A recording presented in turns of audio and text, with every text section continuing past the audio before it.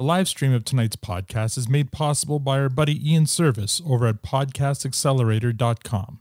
Hey, Trace, it's Al. Can you read the limerick tonight? Matt's in Mexico. Well, that must be fucking nice. Whether sharing a girl or a brain, our boys are really one and the same. So Jeff's coming to make some noise, some wheel snipe silly boys, because Reilly and Jonesy are checking in the game. I wonder who smashed up his place, bro. Fucking long hair, don't care, bro. We find the skids and we have that fucking Donnybrook, buddy. Buckets off, fucking rip over there and just conflict. Fight, injure, kill. Oh, ball up, bang out, buds. Bust on, bust up. Download the scrap app. Hug nasty, truculence, Berkey. Little squabble, little quibble, smackdown. Spar, spat, schism. We are at this level, but we need to get to this level. Get over there. That fresh produce stand there, that's a beauty. What do you listen to? My favorite murder podcast. Taggart and Torrance podcast. The produce stand. Fucking sexy. It's Thirsty Thursday, and that means we are once again hanging out the Produce Stand, a podcast covering everything in the universe.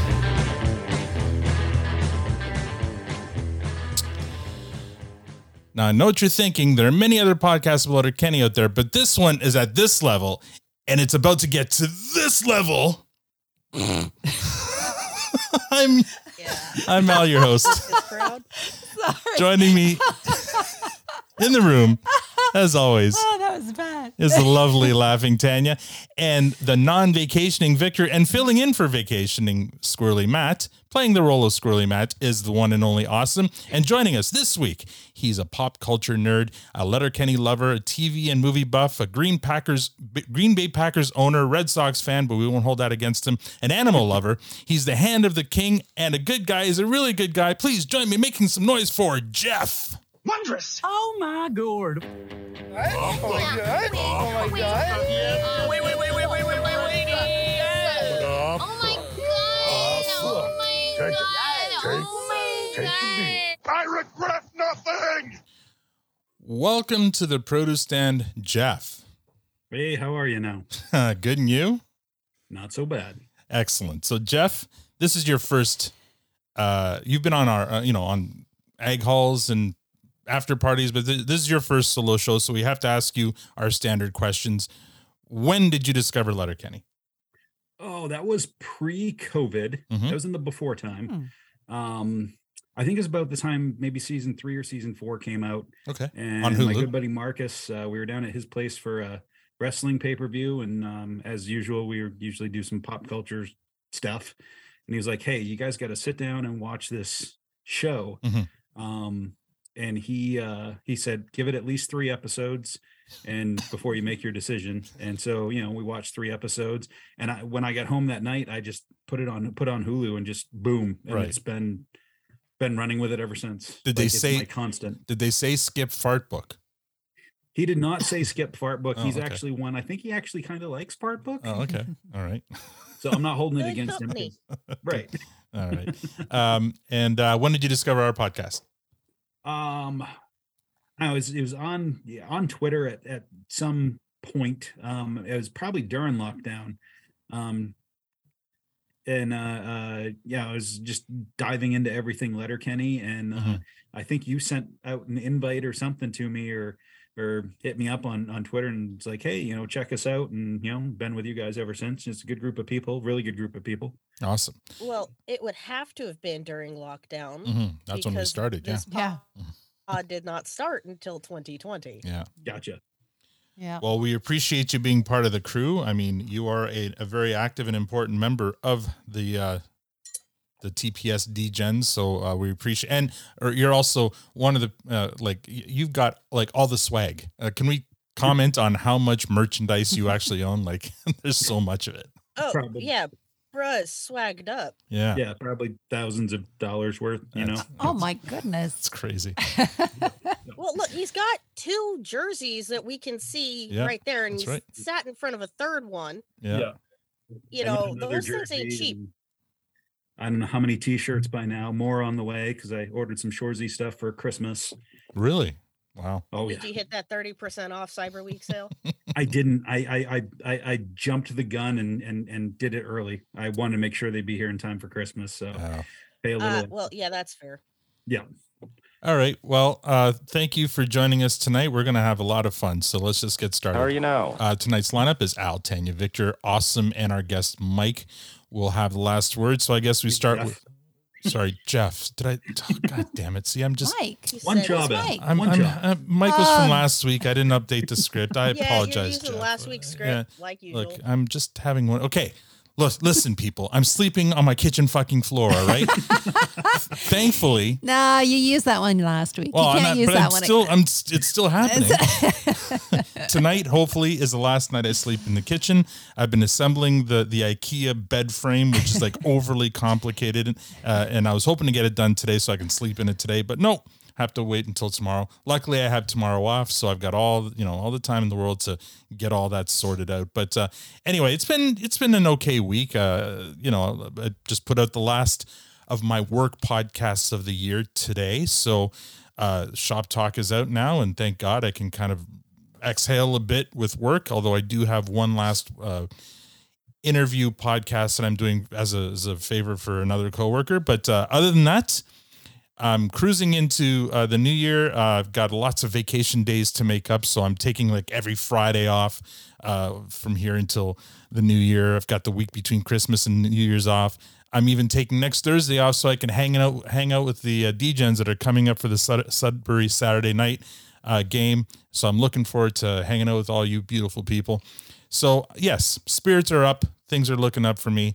But I'm still tired, and obviously my brain is still foggy. So apologies there. What have we been watching? The Crown. We're episode 6 of the new season of The Crown. It's been great. I just watched Ready Player One the other day. Yesterday, actually. I hadn't seen that one in ever. So check that out. It was okay. I didn't mind it. It was kind of neat, a little bit prophetic actually for with what's going on. And I can't think of anything else important to talk about, so I'll pass it on to Tanya. Really now? Oh, wait, there's one thing. Don't say anything. Tomorrow is our 22nd wedding anniversary. Ooh, congratulations. Well, I was going to let you say it, but anyway. Really now? So we're going to be doing something for that, I'm sure, tomorrow. So funny. Sleeping in your own bed? Sleeping in my own bed. Or maybe that's our gift to each the, other. The bed will be assembled. She'll be sleeping in it. I'll be on the couch still. Anyway, either way. You'll be in the kitchen. I'll be back in the kitchen. There we go. Oh, I love it. I love it. Yeah, so go ahead. Been married 22 years. Mm-hmm. Oh my God. Going on we were together 6 years prior to that. Mm-hmm. Yeah, I took my time. So we it's been a while. Mm-hmm. It's been a while. You got your 10,000 hours in. We did. We did everything in increments of 6 years, right? We started dating, and then 6 years later we were married. And we didn't have our first kid until 6 years later. And then our second kid, we aimed for 6 years. It ended up being 7 years later. But I got pregnant at 6. Yeah, there you go. So there you go. 6 is our lucky number, apparently. And then I got the kitchen, and I said I get to choose the next 6, mm-hmm. and I said the kitchen, and then so that's how the kitchen got in there. So we discussed what our anniversary present to each other was going to be, and debated whether we were going to go out for dinner or order in and assemble our bed, because we've been separated for the last I don't know how many weeks we've been on this. I've been sick, and anyways, it's been a wee bit chaotic. Yeah. Look at this. We've been together longer than Chad's been around. Yes. That's probably happened. Oh man, the worst burn. We could be Chad's parents. How scary is that? Oh my God. No, scary. No, we couldn't be his parents. We're not that old. That's what he says. What? Damn it. Yeah, but he might be miscounting as well. He might be miscounting. God damn it. Actually, that was the biggest burn. I was working with this girl, and I said that I've known my mother-in-law for 26 years or whatever it was. And she's like, oh, that's how long I've known my mom. And I'm like, oh my God. Anyways, it was pretty funny. She's counting in Jedi years.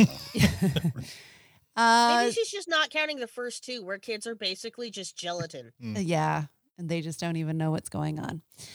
So I don't remember. This week's been a bit of a blur. I can't believe we're on Thursday. It's just been one thing after another. If we're not working, we're trying to assemble something or move something, or wash the floor or paint the walls or take off tape. It's just like every minute of every day seems to be trying to get us back to where we should be. Yeah, just so then we can put up the house together so that we can yeah. just tear it apart and put Christmas then out and make it cluttered again, but cluttered in a fun way. So that will be fun. Hopefully that can happen by Sunday. But other than that, like it's just been all work and no play.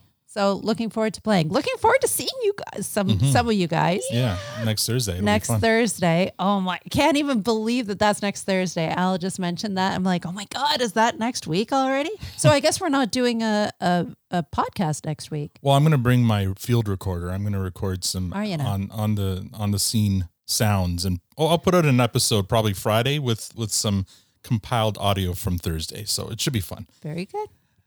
Victor, how have you been?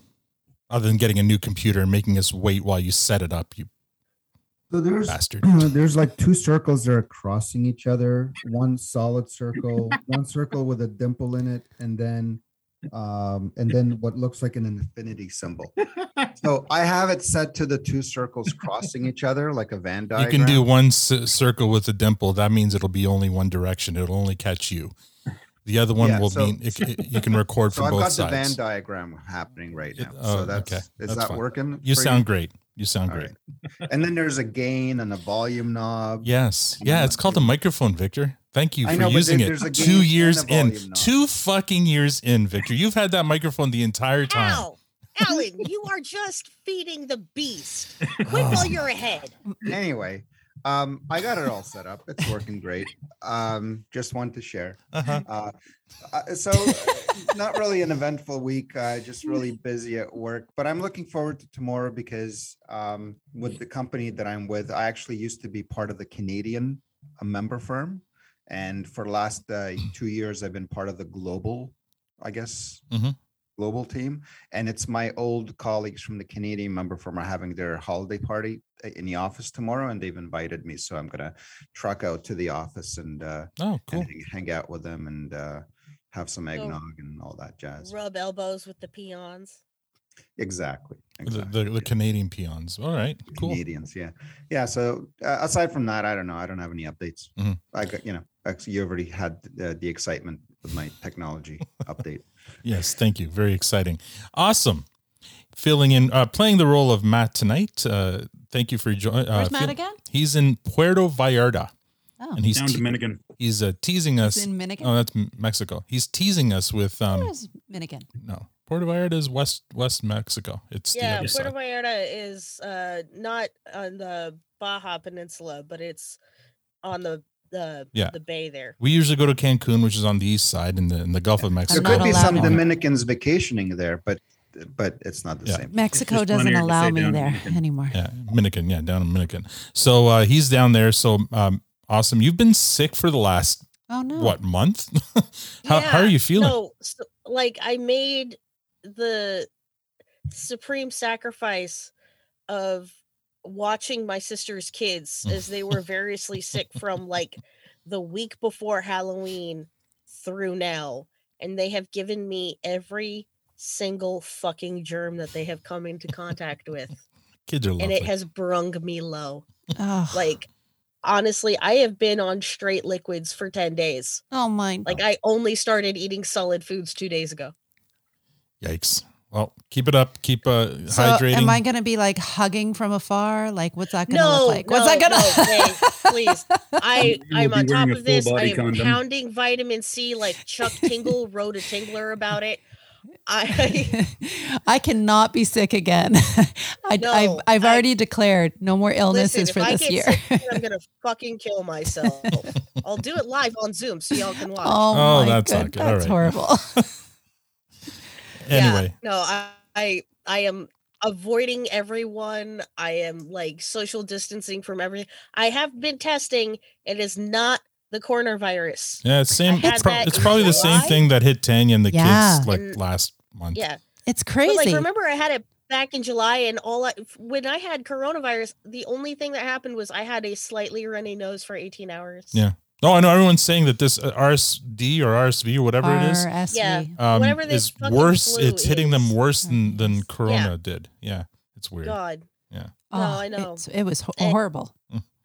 So yeah, I've just been like, I don't know what fucking day it is. Oh, That's all. Well, it's Thursday. You got Well, what? You got yay 1 week. yay for Yep. eating solids again. Congratulations. This time next week, we should all be having drinks somewhere in Vaughan together. So Hell let's yeah. let's. And have a I was teppanyaki. confused. It looked like that thing got canceled. What? Mm-mm. What The got canceled? invite, it went out and then it was canceled. No, I didn't. shouldn't be. I'll resend it to you if Yeah, I got a canceled email afterwards. So from Miriam, I think. Well, Miriam probably doesn't want you to go, but since you're one of the panelists, we'll Yeah, so I right now I'll need to figure out how to get there because it's the same night as Linda's Christmas party at work. Oh, So well, she's- see if you so- can maybe work out with Matt to come together or something like. Yeah, I know it's hard to arrange with him right now. Or maybe if he can pick me up at like Kipling Station or something like that. Victor, he's if he around. can't, I will because I'm off that day anyway. So I'm going to be driving Awesome all over the place. How am I getting there then? Well, I'm going to come and pick you up, and yeah, it's No. Yeah. I think Okay. Matt should be This able to sounds do like it. it's going to be a logistics thing that we should take we'll offside. figure it out. Figure it out offline. No, my plane lands at 6 a.m. your time. Yes. So I won't be there with or without you.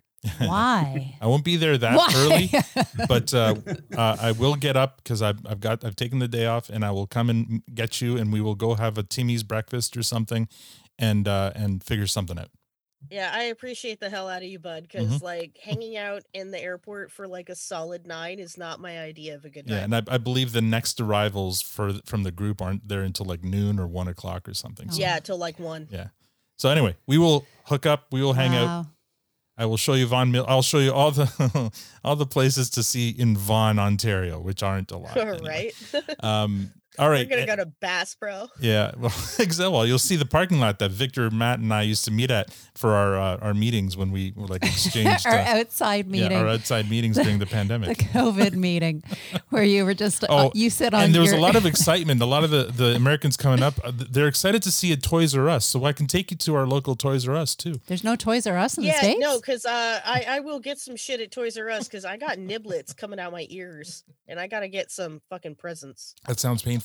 I don't know if you'd find stuff like very cheap. I don't know. Check it out. We'll see. Before we move on to Jeff, though, I just want to welcome Dave Service, who's a new member of our Discord server and a new member to our live stream. Welcome, Dave. Thank you for joining us today. I think, was it Dave who posted, because everyone's sharing their Spotify Wrapped and their other like Pocket Casts, most listened to podcasts. I think it was David who shared that Produce Stand is his most listened to podcast of 2022. So we appreciate you, Dave. Awesome. If you're the one, if you're not, then forget everything I said there. But welcome to the group anyway. Jeff, how's your week been? Not too bad. I work retail manager for a national mall-based That's right. You've been busy. Yeah, we've been busy.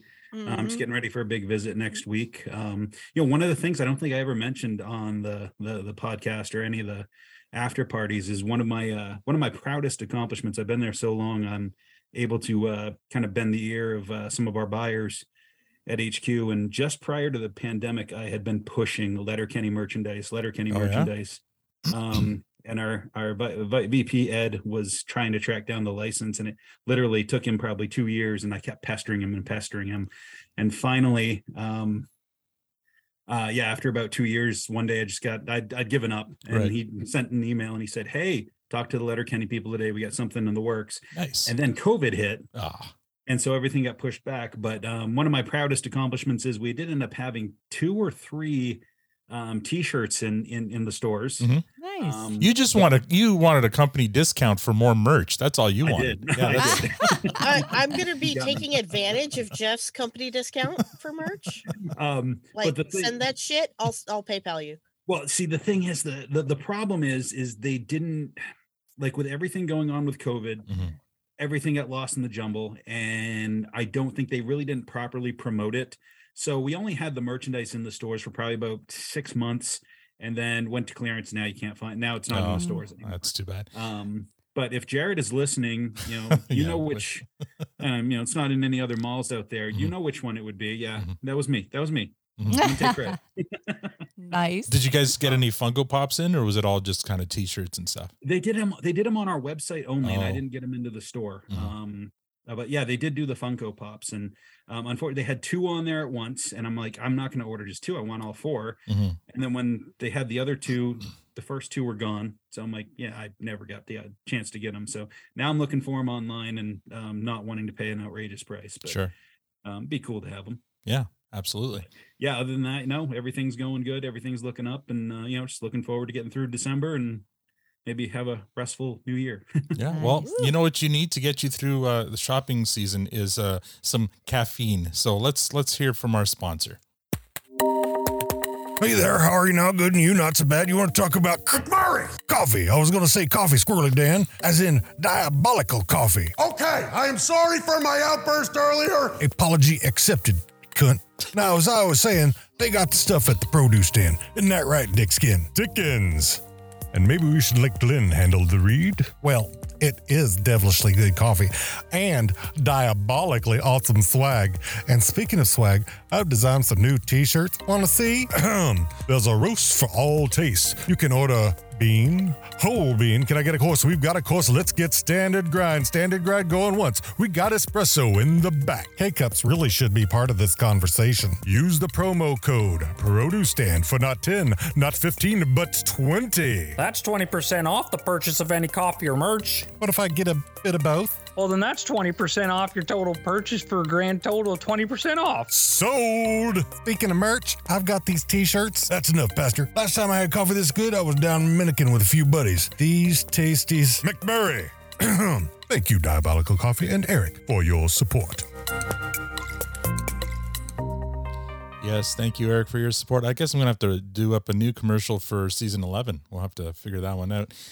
Speaking of support, welcome to new Twitter followers. Dan Noodles, Ozzy from the Multiverse Simulator, Harley W, Patricia Kennedy from New York /DC, Kazimierz Koshan, Dominic from Pittsburgh, Underdog from the United States, Jeff MCL from One Wrong Term from Tennessee, Who the Owl from United States, Jason from Iowa, Peg Beam from Portland, Texas, T from USA, Holy Crap, it's Daniel Mountjoy from Palm Springs, California, Brendan from Bill's Mafia, Stuart from Pockmart, Georgia, at E to the ZY, Tori from Georgia, GB75, R. James Trogger, Jennifer Coe from Nebraska, Dead by Daylight, Riona, Jim H. Jr. from Vermont, the Sunday Night Army from Windsor, Ontario, Mark, Dave Chandler from Halifax, Dan Kwiatkowski from Calgary,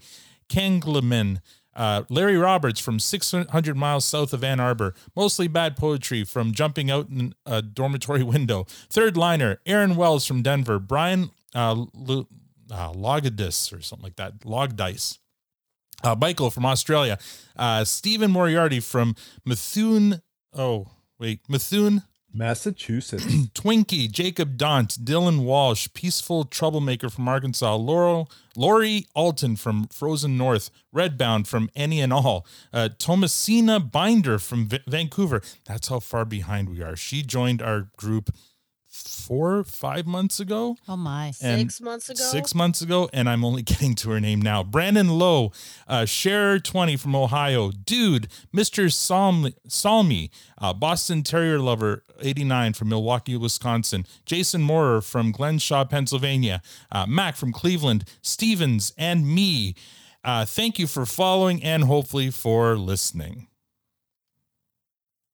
Previously on Letterkenny. Last week we had our buddy Mike on to kick out his favorite Letterkenny holiday moments. It was a warm and tingly episode. This week we're going to bro up with our buddy Jeff, who's bringing us his favorite Reilly and Jonesy moments. So, well, don't bore us. Get to the chorus. Jeff, before we begin, talk about what you did to get to this list? All right. So let me start by saying that I overthought everything Mhm. multiple times. You would think it's Reilly and Jonesy, so you wouldn't think you would. There's thinking involved, Right. But no. First off, though, let me say, Victor, I'm going to rip the Band-Aid off right away. There's no hockey in any of these scenes. No blue Band-Aid spatula. ripped. Yeah, Secondly, just the reason. set the bar low, and then when you get over it, congrats. Well, secondly, the real reason that Uncle Cousin Squirrely Matt isn't here is because he owes me money. The family thing. But when I was choosing my clips, I had probably, I think I started out, I had like 46 of them. And then I was trying to Holy slowly crap. narrow them down from there. Oh my. What I did though is I tried to eliminate character. I didn't want to go with Shoresy clips. Because a lot of times when it's Reilly, Jonesy, and Shoresy, the clips really centered around Shoresy. Right. And it's the same thing. I didn't want to go with any many coach clips, because when coach is there, it's more, the joke's more around coach. Right. Sure. So that was like a big part of my methodology. There were so many great clips that could easily have been included here, and I know I'm going to miss some people's favorites. Ultimately, it's my list, so I'm going That's to right. Absolutely. You own it, bud. Don't worry about anybody I'm else. just gonna say, if you miss out on the gym scene from Bush Party season, we're gonna have beef. We might have beef. I fielded it out to a couple, my buddy Marcus, who introduced me to the show, and I said, hey, are there any scenes that you think I really need to be included? This was after I'd sent you my top 10, so it really didn't matter. Yeah, look, you whittled it down to 10. There could be another 20, I'm sure, but this is your 10. There was another one, is like the spelling bee, because Reilly and Jonesy were great in the spelling bee episode. Yeah. But so many of their scenes were really short, so I didn't include any of those in there because it would have just been done. Sure. No, you do the porn edit, right? You just do a little compilation clip. Al's got one job. I didn't want him to give him two. Thank you, Jeff. Nice. Jeff, you're my favorite. You're my favorite. All right, well, let's get this rig rolling because I know the clips. I've seen them, and I think you did a good job. So let's here we go. Share a screen. We're going to start off with a little bonus clip off the top before we get to the countdown. Favorite Reilly and Jonesy moments. This is my honorable mention. Why isn't that? Let's try that again. Jeff's There we go. favorite Reilly and Jonesy moments. I always have to do it twice. I once accidentally shit my pants while masturbating in 2010 when Crosby scored an OT to win gold while I was simultaneously mid-orgasm. There was no one else there. But don't you think that's a good story? Right, I'm just gonna go ahead and spell this right the fuck out for you boys. The girl that you're all in love with, she's a puck bunny. All right, that's just a little teaser. That's not one of his top 10, but yeah, I love that scene. I miss Boomtown. He's so fun. I love Boomtown. I was going to say, because that's definitely hockey related. Yeah, no. Well, there's no hockey action. Yeah. They're in the locker room. I remember when pre-hockey action. Dean asked me to GIF that particular scene, Mhm. and that was a lot of work because Boomtown's dialogue is so fucking dense. Like, I had to shrink the text down so much because it was like 3 lines on each GIF, and if I didn't, it would take up like half the real estate, and it's just wild. Well, and not to overanalyze, but Boomtown, I mean, originally this was just kind of titled Best of the Hockey Players. So Boomtown, he's a hockey player, but with him, like he's like the hockey player from the Irish that evolves. So I think he had like a concussion or two along the way because his dialogue, the first few times you see him, is completely delivered differently than the last few times you see him. And it's an amazing, I mean, it's a great character development arc. Well, but he also his evolution, because he separates from his wife, right? Because of like the first few times he loves his wife, right? He loves whatever he loves leg day like he loves his wife intensely, and then Angie comes in and ruins his life by we learned so much more about Boomtown, like proportionally, than literally anybody else in that locker room. And it is buck wild. Yeah. Every single thing he says is wilder than the last. And this is already a buck wild show to begin with. So the bar is that fucking high. Yeah. Well, and the cool thing too, I mean, there's something neurological going on there because his delivery and speech pattern early on is different than you know. Oh later. yeah. And No, for the that better. man has like capital T trauma registered trademark. Fucking. All right, let's get started with the top 10 here. Number 10. Number 10. Look at Cruci out there. It's just dog shit. Claude Who? Roberto Puongo. I mean, look at you. You're fucking Kenny coast to coast out there, bud. You're Harry Highslop, buddy. Corey Clapbaum. Thank you. Sniper? Snipe. Didn't your coach tell you to get in shape? So cheat day. We're going to be ripping silly fly metrics right after this, so they cancel each other out. Then it's arms. Just ripping concentration curls. Just ripping crossbody hammer curls. Just ripping alternate dumbbell bicep curls. Just ripping line close grip bar curl and high pulley. Just ripping alternate one-arm dumbbell preacher curls. Just ripping standing one-arm bicep curl over incline bench. You're an idiot. We're smoke bombing over to throw some weights around right now. You wanna come? Okay. Ninja dust.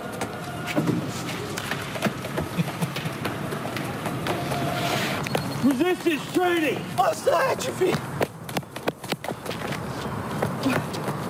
Take some snaps of a snipe. Yeah. Take some snaps for a Facebook snipey. Take your shirts off. Push off, boys. Shed tarp, boys. Take a knee, boys. Grab a knee, boys. Those beta blockers really helped you up your explosive potential, bro. Muscular endurance, muscular strength, bro. Really working those fast twitch muscle fibers, buddy. Isokinetic exercise really tested lactic threshold, buddy. You're never gonna plateau with that overload principle, buddy. Rate of perceived exertion. You really hit your target heart rate with vigorous intensity. Thanks, buddy. So, we got in shape and studied the tape. You gonna come watch us play with intensity tomorrow? Yeah, I could do that. Wheel snipe Sally, boys. Dirty fucking dangles, boys. Ninja dust.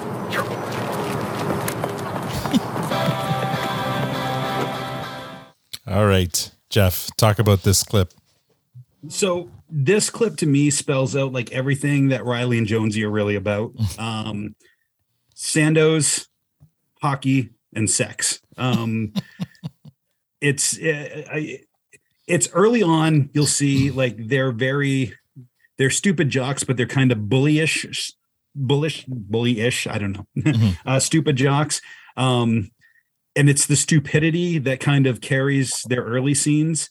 Later on, we'll see, get into it later on when we do another clip, but there's, there's definitely some evolution with them. Right.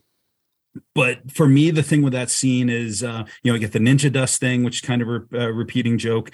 Them just like barking out orders to themselves is ridiculous in and of itself. Mm-hmm. And then you wonder how much of that dialogue they actually understand or how much they're just parroting, because they're using some big words that they can't spell. Yeah. They looked up workouts on YouTube and they're just using the buzzwords from Spelling and vocabulary are two completely different skills. And I say this as a former educator. Sure. But the fact that they're using these words and they're not misusing them though. So that makes you think that maybe they understand it, but it is kind of weird coming from. But during them. the spelling bee, didn't they get the word like puck or something? Yeah, that's what Awesome's point. Like spelling and vocabulary are different, right? But so this clip is from season 1, episode 4. So it's early on. Might be kind of not our introduction to Reilly and Jonesy, but I feel like it's the first mention of ninja dust and a few of those tropes that they come to a lot. I love, because one of the things, one of the common themes throughout Letterkenny is how Reilly and Jonesy are just one person, right? We'll see later some examples of that. But the biggest example here, and I saw Casey, you commented on it in the live stream, is when Katie says, "You're an idiot." When she's commenting to both of them, calling them both idiots, and she goes, "You're an idiot." Referring to them as one person. So it's kind of the beginning of that trope too, which is a lot of fun. Tan, what do you think? For some reason, it was the highlight of her and the three of them together, and that relationship of them whatever that is, and being together. And as you said, she relates them as one person. That they're not two people and ordering them around, but them looking for her approval. And it's an interesting dynamic between the three. But yeah, those guys, they're just such a beautiful dum-dums. Like I always like it. I want to take care of them because I just don't feel like they can take care of themselves. Like, you guys can scratch that off your bingo cards. Tanya called them dum-dums and she wants to take care of them. Those are 2 squares on your bingo cards. And these are like full-size bingo cards too. We're talking a full 5x5 grid. We're not doing no 3x3. There's no shots on this. There's no shot. Maybe later. Yeah, I mean, it's a polyamorous relationship, but I'm wondering if to Katie it's not, because she considers them one person. Victor, what do you think? Yeah, I think if we kind of go behind the camera a little bit, I think the scene in the arena where they're really spewing out very difficult lines while eating at the same time. Yeah, I'm thinking that would have been difficult if they needed to take multiple takes, because then they're just getting full. Because they were taking real bites. They were, yeah.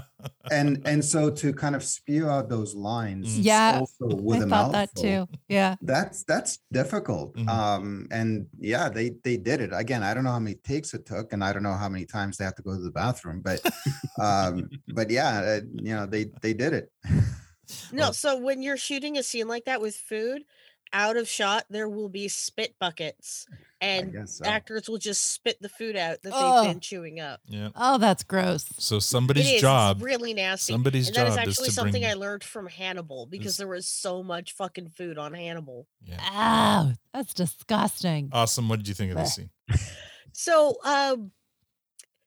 for me, the standout theme of this clip is episode 4, Wingman Wayne, is when we really establish the Reilly and Jonesy Mutual Admiration Society. And one thing you'll notice throughout the entire show is that they are each other's main source of intimacy. Not we're going to see that in future but, clips. Yes. Yeah, no, but not talking about sex, but like just like emotional vulnerability and support and encouragement. Yeah, absolutely. And like, even when they're just like throwing out all those buzzwords that it's questionable whether or not they really understand what they're saying. All they're doing throughout the entire clip is just building each other up and reinforcing each other's positive feelings. Yeah, it's a very healthy relationship between the two of them. Yeah, and for stereotypical jocks, it is surprisingly non-toxic. Absolutely. Mike so far has the line in the live stream: 1 mind, 2 horns, Katie's ideal man. Well done, Mike. Yeah, pretty much. Like, no, and it is very telling that she does refer to them as a single unit. They are inseparable, and even in one of the outtakes or one of the Ferda episodes or one of the behind the scenes videos, I think they even, like, when the interviewers are speaking to them, they even refer to themselves as like interchangeable. The dialogue is like really interchangeable. It doesn't matter who says what. It's one character with 2 bodies. Yeah. In train speak, it's called a single multi-unit. Of course it is. Okay. Is that one of those you brought that stacked cars, Victor? Is that what it is? Stacked cars? Anyway, here we go. Let's go to the next clip. Number 9. You schmelts ever played Duck, Duck, Goose? Yeah, the 4 to 6-year-old group we had at hockey summer camp. What are we, 4 to 6-year-olds, boys? It's for 4 to 6-year-olds. You schmelts ready? Close your eyes. Duck, duck, duck, duck, duck, duck, goose.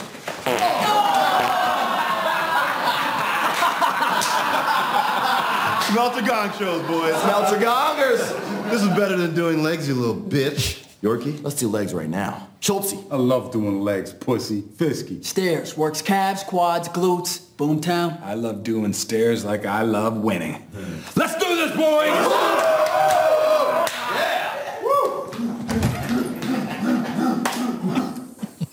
Look at Jonesy's pout. How many games in this season, buddy? 42, buddy.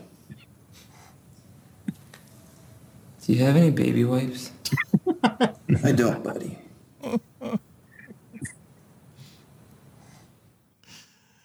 All right. Explain yourself, Jeff. So the baby wipes line kills me every time. I've watched that probably 50 times. Victor's giving me the blue spatula. Yeah. By the way, mark off your bingo card for Victor mentioning trains and Victor doing the blue spatula. Oh, there you go. Somebody's going to get bingo tonight. They are. What is this bingo game? Before the next scene. All right, hold up. It now. Pause game. What's going on? I don't know. I think somebody mentioned a bingo card earlier, but I think it was just a joke. But I feel like there could be a TPS bingo card, and I think we've covered a few of the spots already. If there ever is, I so want to be a part of it. No, you can't be, because like we're the fucking source. I can make one. I made one once for Toronto Mike's podcast, and it was awesome because like you could just sit there, listen to an episode. We made one even for our trip to Newfoundland. We made a Newfoundland bingo card. Yeah. Anyway, I love that idea. Yeah, So we'll get to work on that. The thing about this one is like this definitely isn't like the funniest of the Reilly and Jonesy scenes, but the reason that I chose it was it's like the first step in really I think developing their character. It humanizes them because they've gone from being kind of, you know, the big fish on the senior A team, and now they're or the big fish in the was it the senior A team before? It's junior B. Junior B. Now they're the little fish in the senior A team. Yeah, now they're the schmelts. Yeah. Yeah, they're the schmelts. So the reason I chose this is because they've gone from being kind of the big studs bullies to kind of being the victims now. Yeah. Yeah, they're on the back foot. Yeah, and it shows them from like a weaker spot. And it really makes them a little more vulnerable. Victor, what the fuck? What's in your Why do you have fucking Pokemon in your background? It's his gerbil squirrel. Anyway, it's a fucking Pokemon. It's got sparks. Tanya, it's you. You're up. What do you think of the duck goose? Again, they're my children, and so I want to go in there and set things right. So there's that. I feel bad for them. Like again, it's like what Jeff's saying, right? You flip the coin. They've done this before, even with the skids, right? With Stewart and all of the weird things that he does that we just look at him going, okay, dude, like, get your act together. And then when he actually looks humanized and they build these friendships up and stuff like that. Like it's the same type of thing that now we're looking at them and we want to cheer for them. They're not just the two people. They're not the bullies now. They're being bullied. Yeah. Yeah. Yeah. Victor? I don't know. That scene, the butt in the face just ruins it for me. I don't know what else. It's hazing. It's hazing. It happens in hockey locker rooms everywhere, right? Does it? It's out of pocket. Yeah, I don't know. does. For me, maybe it's something that used to happen. I think in today's world, I don't think that would fly. To be honest, I think hazing still happens. I think hazing happens. Definitely still happens. I think it happens. I don't think it's as acceptable as it used to be. Oh, it isn't for sure, but it happens. Anyway, yeah. It's Austin's turn. Go ahead, Austin. So, one of the things that we learn in the very first episode of series 2 is that Reilly and Jonesy say that they were cut from the chamois in their overage year. And for Junior B in Ontario, that means they are 21. And the rest of the Irish team, they are grown men. They are married. They are adults. They have been in senior hockey for a minute. They have established careers, such as they are. So like the power dynamics as was alluded to earlier, are very interesting. To see them go from being big fish in a little pond to being small fry in a very big pond is an interesting inversion of their characters from series 1.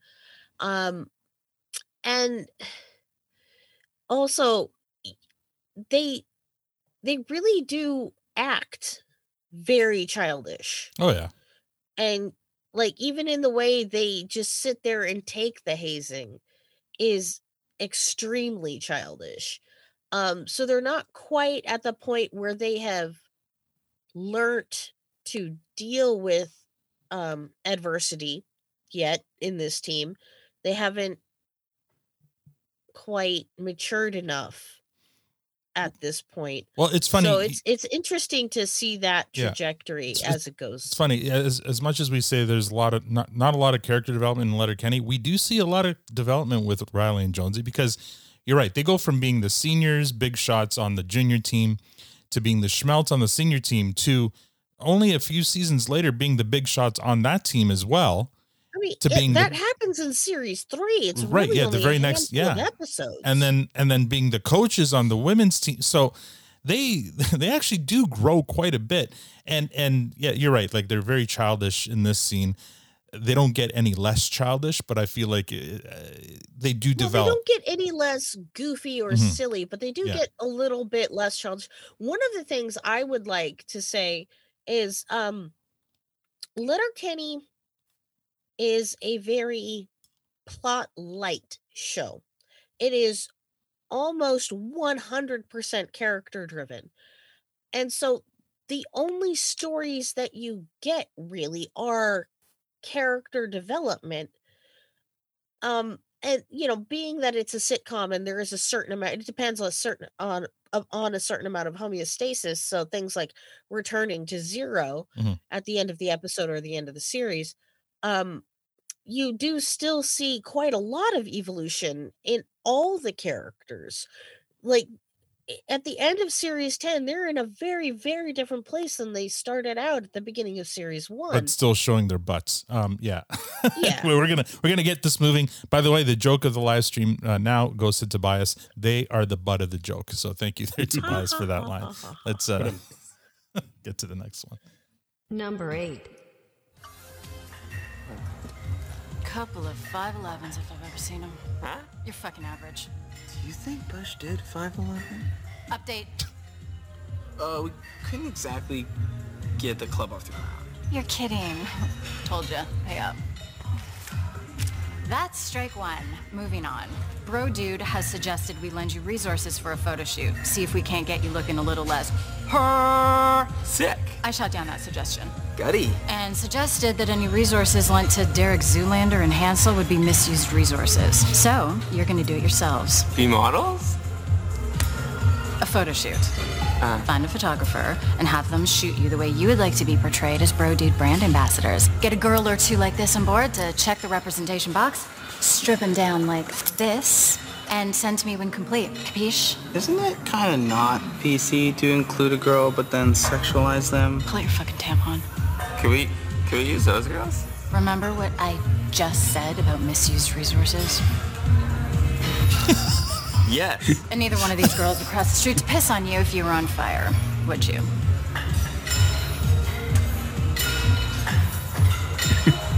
You've let me down today.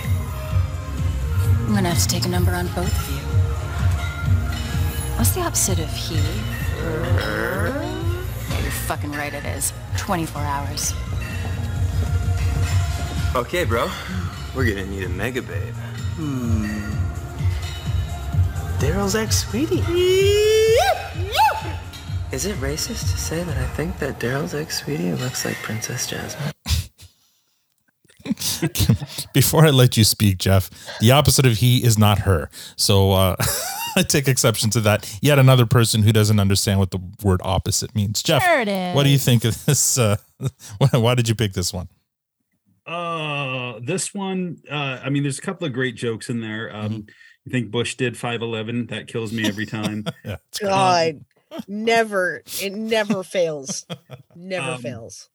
I love how. So first off, Jared wrote this episode. Kiso wrote this episode, and this is later on in this in the show. Yeah. So one of the things that he's great about doing is he's got to, when he's writing for these guys, he's got to make them dumb but not stupid, and he makes them brutish but not bullies. And like this particular scene showcases all of that.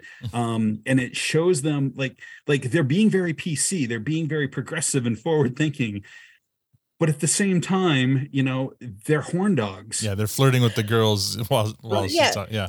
No, the contrast between them going, that's not really PC to objectify women, but at the same time staring at Cassie and Tassie's tits. Yeah. Yes. The entire time. It's it's a perfect blend. It's brilliant writing, and it makes them all that more lovable. It's fun acting too. I love it when she asks them, "Do you understand? Do you not understand? Well, whatever, don't understand or whatever." And Reilly starts shaking his head, and then he notices. You remember what I just said? Oh yeah, remember? Yeah, I'm shaking his head, but then he nods because he didn't want to be left behind. Anyway, right? They've got to look at each other to verify that. Yeah. Victor, what did you think of this scene? Yeah, I mean, just to Awesome's comments there, it's a two-way street. It's not like they're sexualizing them. They're standing there being all flirty with them. So I mean, it's not. I think that's completely on the level and completely equalized. So I don't see any issues with that at all. Okay, yeah, the girls are flirting, but there is a difference between flirting with someone and literally talking to their breasts. Okay, which is what Reilly and Jonesy are doing. Sure. But then at the end, when she says they wouldn't cross street to piss on you if you were on fire or whatever, they said, "Oh yeah, we would." So I mean, come on, it's totally even, Steven, and like they're staring at their breasts, but then they're standing there all sexy. It's not like they're standing there innocent. It's innocent, like they want it to be in that. They're doing a job. They're in their work uniforms. I think they're being. Come on. I think they're being. I'm gonna say this: if somebody unzipped somebody's shirt, I think I would even look at the breasts. So like, I don't think. My eyes are up here. That was okay, action draws the eye, but they were doing that even before that happened. Anyway, I think that they were actually being nuanced, and they took exception to her suggestion of how the models would be used. But it didn't mean that they couldn't appreciate the models standing before them. I think it's two different things between. It is. It's a very nuanced scene. I'm just saying it contains contradictions, and that is the fucking point. And my point is, it's surprisingly nuanced for them, for those characters. Awesome. What do you take from this scene? I mean, again, it is nuanced, and the awareness of the consistent awareness of Reilly and Jonesy about whether or not something is PC is very interesting because again, it marks out a very non-toxic example of that kind of bro culture, that kind of jock culture. Yeah. Well, they know the rules. They just don't always abide by them. The fact that they pause and say, well, that's not PC. So they know the rules, but then they still act on, they still. Yeah. They're still idiots. Like that has not changed. Yeah. They have one brain cell between them and they pass it back and forth when Katie's not holding it. Mike makes a good point. It's all very balanced on this show because two clips before this, we had Katie asking them to remove their shirts when they were running, doing wind sprints. And the fact of the matter is like the models, Cassie and Tassie, are not, they're being objectified by Emma, the bro dude rat. Right. Sure. And Reilly and Jonesy are there passively observing. They're participating in that sexualization, but they're not the cause of it. They're not the root of it. Yeah. Yeah, I think I agree with everything, except I don't think they're participating in it because it's equal with the girls. That's not how that works, though. The girls are sexualizing the boys, and the boys are sexualizing the girls. Which makes it even, Steven. It's a wash. Tanya, what do you think of this? Hi. So Good transition now.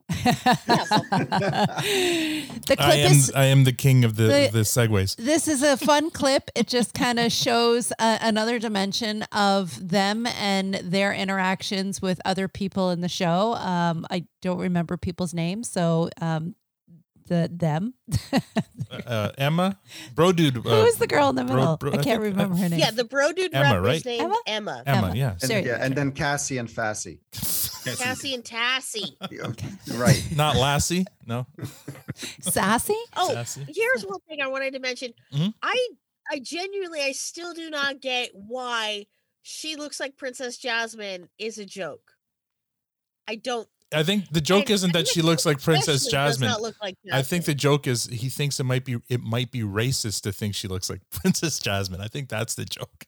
Is it racist that I think she looks like Princess Jasmine? How does she look like Princess? I don't think she does, but I think You're missing the point. There's a running Disney joke when it comes to Reilly. Right. I knew that part. They make fun of him because he's been on Disney in movies. Disney's Descendants. So I think the funny part of that though isn't that she looks like Princess Jasmine. It's that he thinks it's racist for some reason that she looks like Princess Jasmine. Like what? Because she's French Canadian or something? Like a Nick? Yeah, Like, because she's white. I don't know. Don't get And that. Jasmine is very, very, very Indian Middle Eastern. Or it's who knows? But anyway, it's a ridiculous joke. Here we go. Let's move on to the next one. Awesome. This one's for you. Number 7. Woohoo! Saying all that. Not that one. Why don't us three go for a beer right now? Well, Sunday's wide open, buddy. What's the plan? Better think of something, bro. Idle mind's the devil's playground. Kids in sports, stay off streets. You think what I'm thinking? Sex? With girls! Wheel snipe silly boys. Wheel snipes, cell phone. Wheel snipe sold me.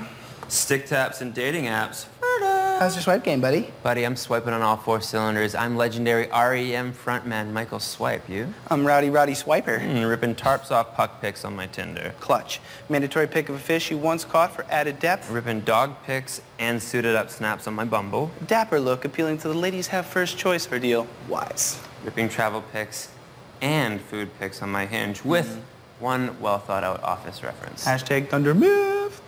Waitlisted for Rhea. Overrated. I gotta say though, bro, I fear we're fast approaching a world where we've smashed every smashable broad within 100 fiscal kilometers of Letterkenny. Sometimes I match with a broad and I'm like, I would smash that broad. Then I cruise through her pics and realize I've already smashed her. Tinder, Bumble, Hinge, all dry, waitlisted for Rhea. Overrated. What do we do till we get on overrated? Perhaps I can help. Who are you? Abby Goldstein, a.k.a. Golden Bombay. Tight. A.k.a. the Gold and the Beautiful. Sick. Avenged 7 Gold. Nice to meet you. We met last week. Really? Yep, I was your line mate, set you up for a double hattie. Don't remember? Respectfully, Goldsy, whenever I see wheels on hockey bag, I just kind of forget about everything else after that. Want my help or not? I just try to focus, buddy. I'll also try to focus. Yes. You ever heard of J-Swipe? No. It's a dating app just for Jews. Are you Jewish? Full Jew, buddy. But we're not Jewish.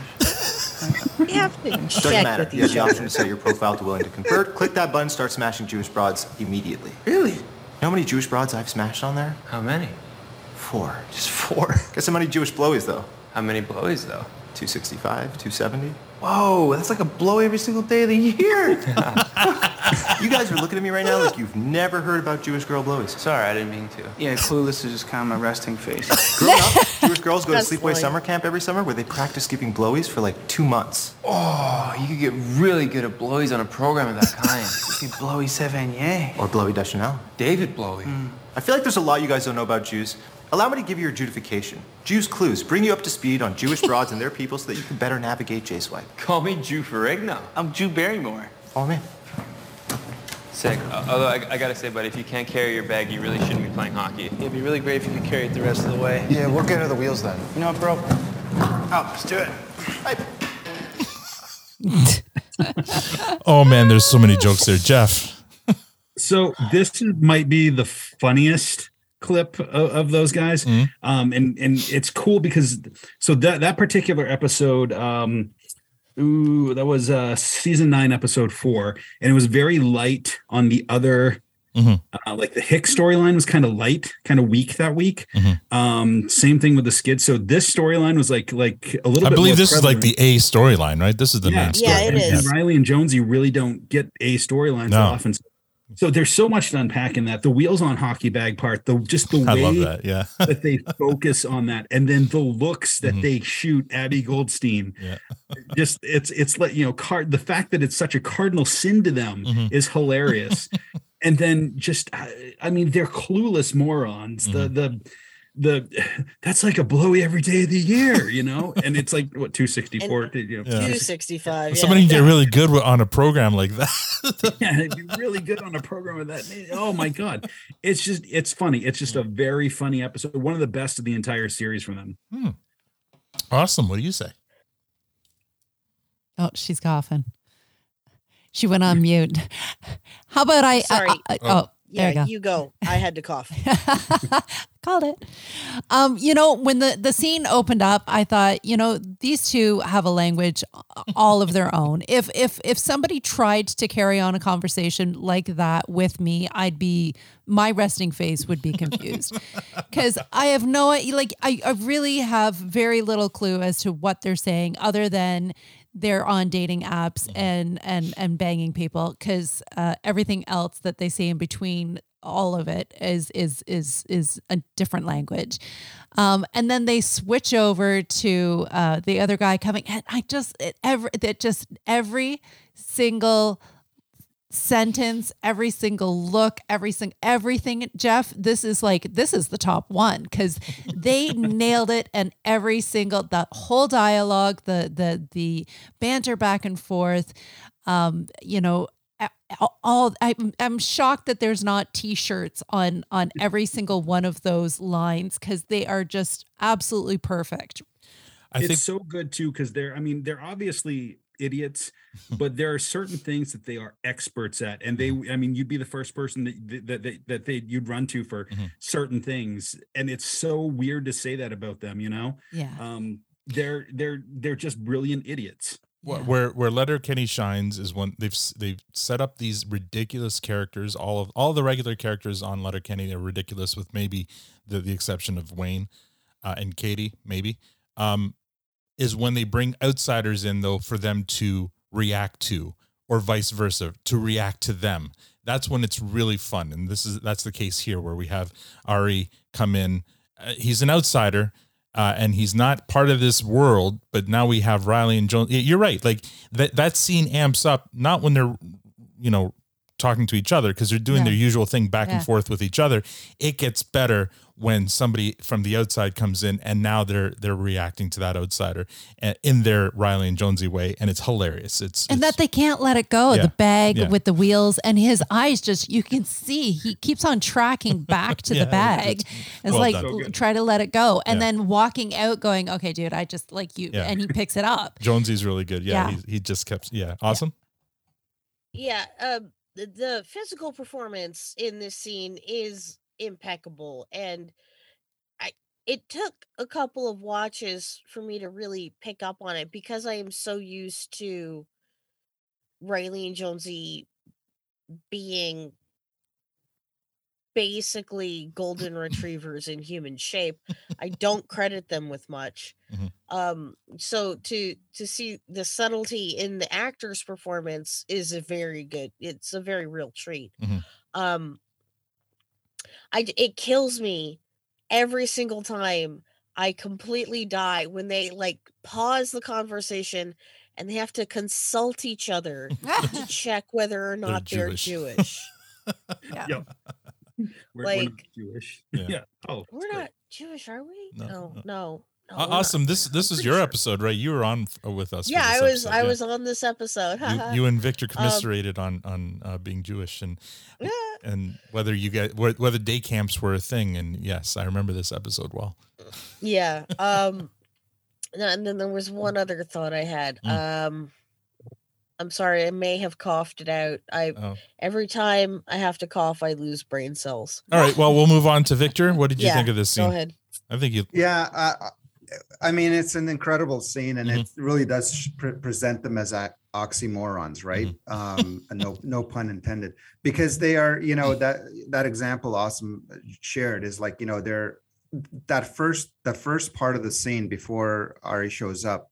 The banter is so witty and they're so quick with it that, a couple of dum-dums like that just wouldn't be capable of being so quick and so witty. And then later they're kind of checking with each other if they're Jewish or not. So it's like, it's like it's an animated character. It can't exist in real life. But it does in the universe. So just fantastic. And the dialogue itself is actually very palatable. I think Tanya, if she slows it down and actually listens to it again, I think it's not that hard to comprehend what they're saying. It's actually all very kind of down to earth, and maybe, I don't know if you listen to Avenged Sevenfold, so maybe you didn't get that reference, but they're a great band, by the way. Underrated. Yeah, no, Avenged Sevenfold is a great band. Oh, I remember the other thought I had. The two actor puns that they make, Jew Ferrigno and Jew Barrymore. Neither of those actors is Jewish either. No. So there you go. Yeah, and very appropriate based on their dialogue. Exactly. Yeah. So but I mean, it's really fun, Tanya. I had to go and listen to it again and actually see how many references you get. I think you'd get more of them than you think. I do get them, but I don't get them at the same time. I think it helps to be familiar with dating app culture. Yeah, I can see that. And I mean, Victor has so much experience with that. Well, I've never heard of Bumble, but I just assumed that's a dating app. There you go. And Raya, wasn't Raya the one they can't get on? Or there was a waiting list anyway. Raya. Yeah. All right, let's move on to the next one. Here we go. Number 6. You plugs are gonna learn some jam. It is fucking embarrassing!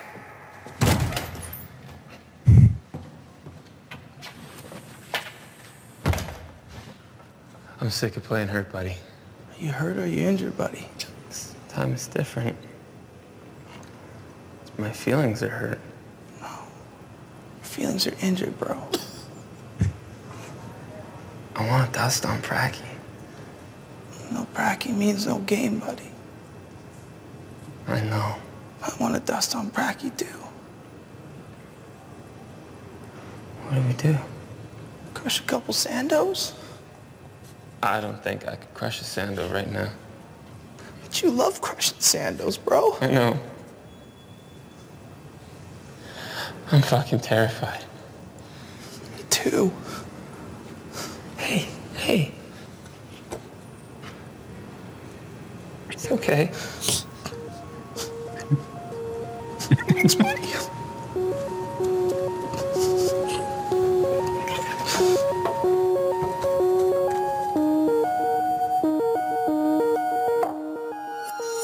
I'm grinding, that currency coming, I'm sexing the money. I'm shining, I'm certainly stunning. The bros call me cunning. I know they don't know me, but after my show and they tell me it's nothing. Tomorrow ain't promised, I live my life honest with no interruptions. Fuck repercussions, I'm living and learning. Working and earning and sharing my sermon. And brothers feel threatened, but that don't concern me. I'm way too white up feeling verse to deter me. Fuck repercussions, I'm living and learning. New Orleans dreaming while sipping on bourbon. It's tasty, but don't abuse it, you heard me? Wish I could go back, but the future look perfect.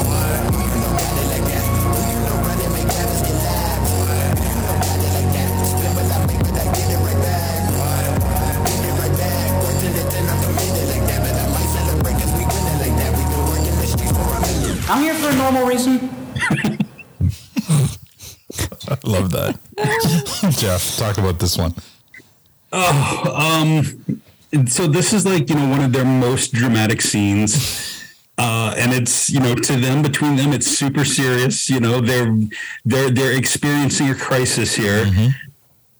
But to anybody watching it, it's hilarious because they are...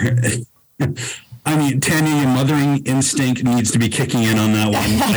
Like, you have to want to hug them and tell them it's going to be okay. But it's so absurd. Like, they're so scared. There's sexual tension there, They're so scared to touch each other. Yeah. And it's just it's ridiculous. It's kind of poking fun at toxic masculinity. I just love it. It's a funny scene. And then like that slow, I mean, I'm glad you went the slow reveal into to Glenna there at the end, because it just kind of, I couldn't cut Glenn out of that scene because I love that. Yeah. It also shows, I love how you describe it.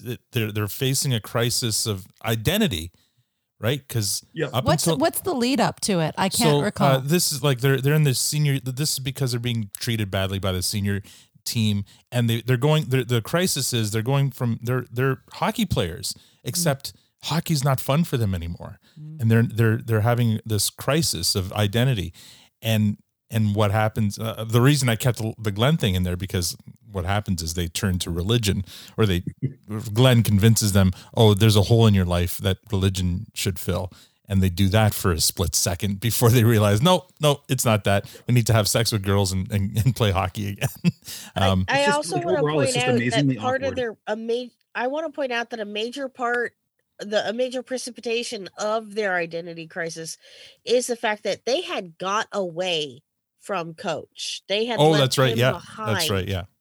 In Series 1 when they graduated to Senior A, and now he comes out of the locker room and announces to them that the senior team needed a new bench boss. So they are now once again under Coach's thumb. Right. So this is season 2. So up until now, the seniors were treating them like dog shit, and then they just found out that Coach is now their coach again, which they want. And another thing that's kind of, that I didn't mention, but like Dylan's acting in that, Dylan Playfair's acting in that particular scene is superb.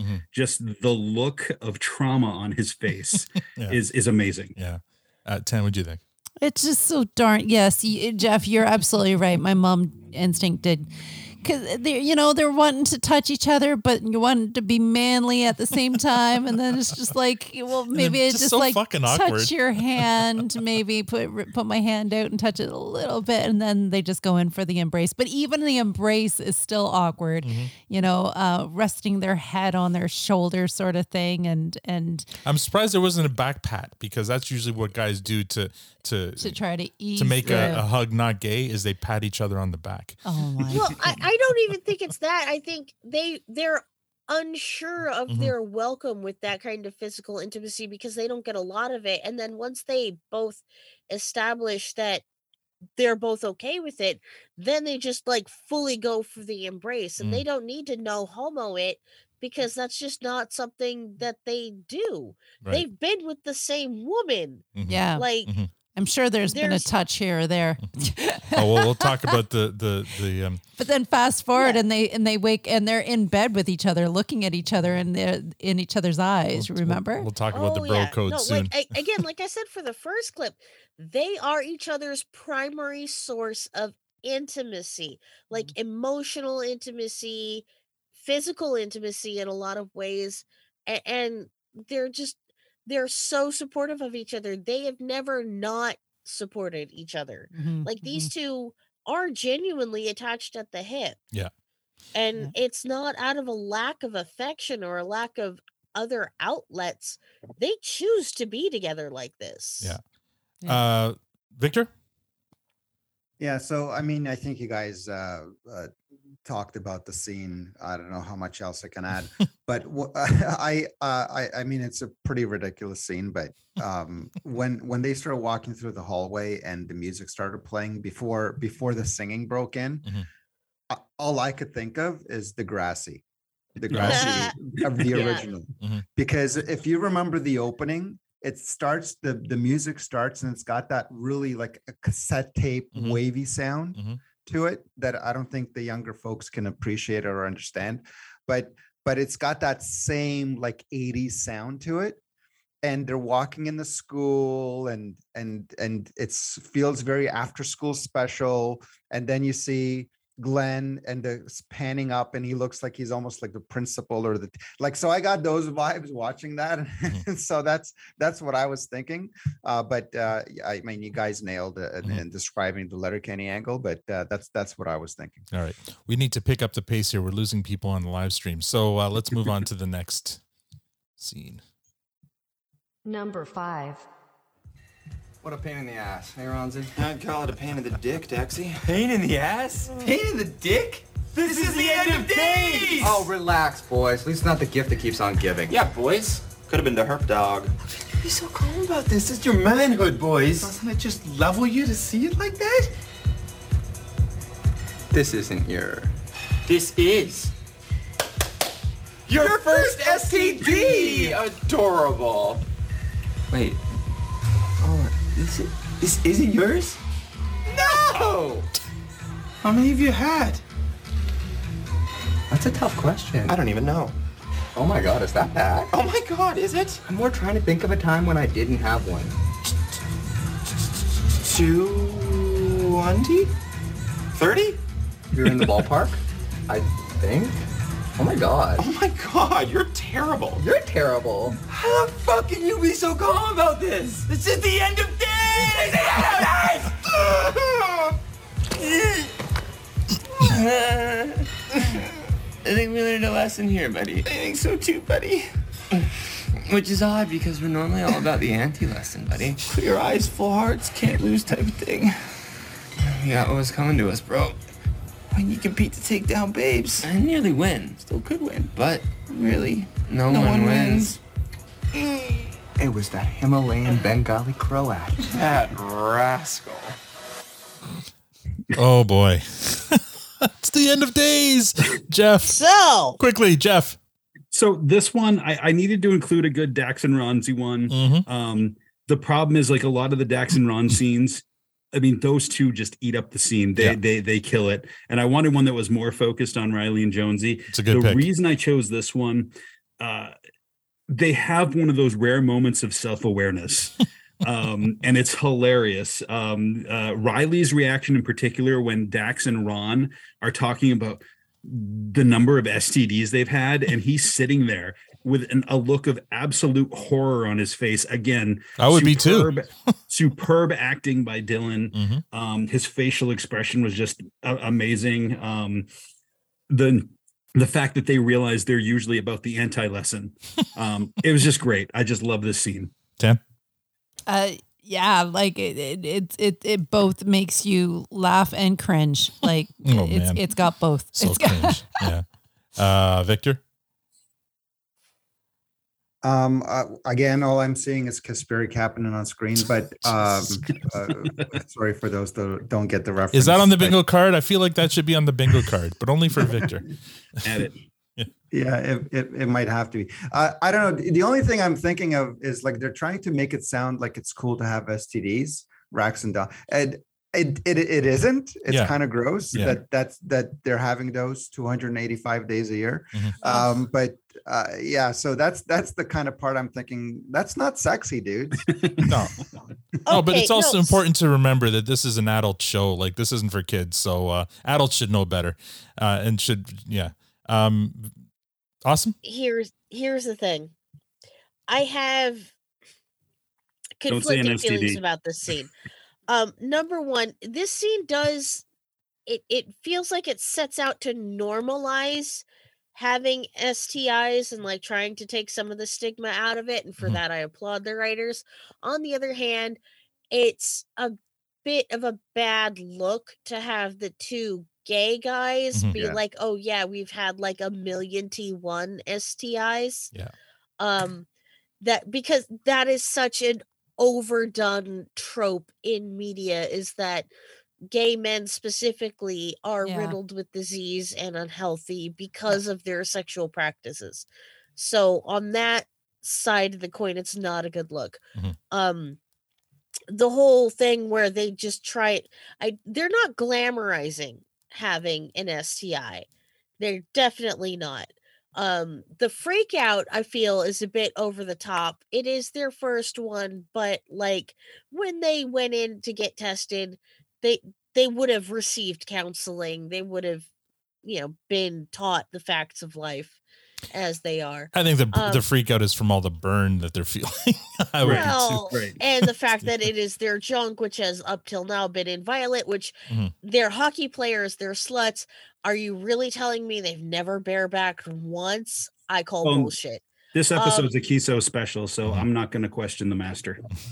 I'm questioning it. I'm questioning Jared. Call me. How dare you? I have questions. All right, we need to move on. So one last point. I've made my point. Okay. The only thing I'm going to add to that is this is another one of those scenes where if you look closely at the pill bottle, it says Reilly and Jonesy. So another one where does it? Yeah, another one where they're treated as one character as opposed to multiple. Here we go with the next clip. Number 4. Do y'all know Patty. Maddie, Blaker. Johnny, Jaker? So the target sucks the tit, and then what? What's all this then? We're just getting down to the nitty-gritty here. Titty-gritty? On what? How government operatives get their targets dental IDs to getting their tits sucked. I'm listening. So the target starts sucking the operative's tit, right? Now the government's inserted a tiny camera inside the areola, and that camera records a dental ID of the target while it's sucking the operative's tit. What if the target isn't into foreplay? Well, then the operative would have to encourage foreplay. She'd have to say something like, hey, you want to come over here and just suck on my tit for a little bit? Well, how exactly do you think a tit gets sucked, though? Because when I'm sucking a tit, I have my mouth wide open, usually. But so, like, the camera wouldn't be able to see inside. Well, how do you do it? I don't, like, inhale it or anything, but it's gentle, you know? It's like, you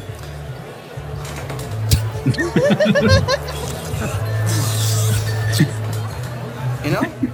So how would the dental ID get taken if my mouth is closed? Well, that's another area where the operative would have to encourage the target. All right. The fact that Reilly is familiar enough with Jonesy's tit-sucking technique to mime the tit. Well, he's anyway. It's Katie's tit. We'll get. Okay. Here, let's get to Jeff first. This is Jeff's episode. Come on, people. Jeff. I mean, that one was totally self-explanatory. I mean, it's just they weren't in that clip that much, but where they were, I mean, boom. I mean, that was mic drop. That was Reilly with the assist. Yes. Right. And then to top it all off, if you rewatch that clip, if you guys didn't notice, I mean, it's not Reilly and Jonesy, but just McMurray's expression. He's sitting there going, yeah. You know, it's obvious. Yeah. It makes sense. Awesome. Yeah. Victor, what did you think of this? Yeah, it's stupid. You know, a bunch of stooges sitting around the table. I mean, it's kind of ridiculous. I was just amused by all the different hats around the table. So that's what I was focusing on. And I was thinking, did the Letterkenny Irish kind of exist in the Letterkenny universe from episode 1? Because Squirrely has the hat, and then later they have the same hat that I think Reilly wears that has the Irish logo on it, but it's the same hat, but Squirrely never has the logo on it. So these are the things that I'm troubled by. All right. Awesome. These are the things that keep Victor up at night. Yeah, well, Victor is a queer specimen, so no, it is genuinely when Reilly like reaches across the table and in front of a whole other human being to like mime the tit for Jonesy to suck on, it absolutely slays me every time. And then Jonesy being so articulate about his titty sucking technique, and the fact that he like emphasizes the fact that he's gentle and soft. So I'm going to correct you on one thing. He's not miming the tit, because if you watch, Reilly is giving it a squeeze while Jonesy is giving it a suck. So I think he's miming holding the tit for exactly. Jones. So it looks like something maybe they've done a few dozen times before together. Oh, many. Tan? I just laugh at this one because I mime this one for you quite often during our podcast. I think it's very, very funny that the two of them have mimed this whole tit holding. It's such a ridiculous concept. It is. It's just so funny. Yeah. It's just funny. Anyway, let's move on. Number 3. We're cooking with fire Your now. pal added comic relief to your sister catching a line drive in the womanhood at softball by saying, right in the twiffer. Still not laughing. Twiffer. It's a bad look if I'm not smoking hot. At least I'm smoking pot. You can say with confidence the hockey players are still a couple dumb fucks because now after a goal they go holler, he shoots his Scott, he shoots his Scott. So there that is. Crosby, Scott, McDavid, Scott. Any more wisdoms while we got you? Yes. A, B, C, always be lifting. Also, road games. Sometimes there are 2 buddies to a room, but there's only 1 bed. Golden rule, you can sleep pole to pole. And hole to hole. But you can't sleep pole to hole. You put the dumb in wisdom, don't you? You and your sister were bickering We spat about, I don't know what. when she said, I could argue till the cows come home. so you pointed at him in the yard at the kitchen windows. Fuck, let's not let supper get cold. Twiffer. Still not laughing. I love that. I'm kind of laughing. Jonesy's giggle is awesome. Jeff, explain yourself. So that one's a quick one. There aren't a whole lot of cold opens that Reilly and Jonesy are prominent in. There was another one that I cut from the list, and that was the running in spandex one, because I love that one. It probably would have been like my number 11. But this particular cold open, I mean, they're just a small part of it, but again, they're like kind of the exclamation point on it. Twiffer. Yeah, there's a lot of big jokes in this. Twiffer, pole to pole, like a lot of yeah, and then that kind of like sets up their sleepover episode there. Yep, you've got the conversation with Bonnie McMurray. The callback to the ABC always be ABC, not C. Fucking butchering Glengarry, Glen Ross, like the amateurs that they are. And then, I mean, just this particular, I mean, the pole to pole thing, like, it kind of throws me back to my old like indie pro wrestling days when you'd be sharing a bed on the road with 2, sometimes 3 guys, and it's there are definitely rules there. I hope you were sleeping like foot to head. Awesome. So again, the Glengarry Glen Ross subversion is always funny because that play is like so intense. And this is so when you go back to series 1, they have the post credits clips where you see them like trying out for they do their audition Amazing Race, for the Amazing Race. Like, so you can tell these guys have like aspirations to be actors or be on TV and whatever. So to see them aping, such a Glengarry Glen Ross is one of those plays that is constantly used in audition tapes and sizzle reels because the dialogue is so quick and so intense, quite like Letterkenny. But they always fuck up the letter C. Yeah. But because they're Reilly and Jonesy, and again, they share a single brain cell between them. So that is constantly amusing to me. And then again, the pole to pole or hole to hole, but not pole to hole, sets up so many later jokes that it's gratifying to see where it starts, and then how it pays off later. And then one thing about this particular segment that we were shown is I have always misliked Wayne's line where he points out the kitchen window and says, let's not let supper get cold. What the fuck? Who wrote that? What were you thinking? I have questions. Turn on your location. I just want to talk. Okay. Well then, Tanya. Didn't I already go? No, not on this one. Awesome was first on this one. You don't remember the scene anymore? No, Victor was first. No, no, not on this one. Anyways, I gotta go to bed. All right. Okay. So you're passing out. You're ceding your time to Victor. Victor, what did you think of this scene? Victor.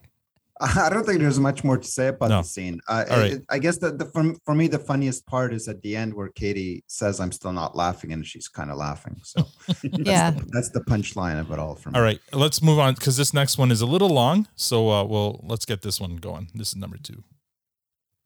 Number 2. Okay, I've got mine. It might surprise you, but I'm going with basketball. Oh, Bonnie McMurray. Wilt Chamberlain claimed to have slept with 20,000 women. Not a bad tally.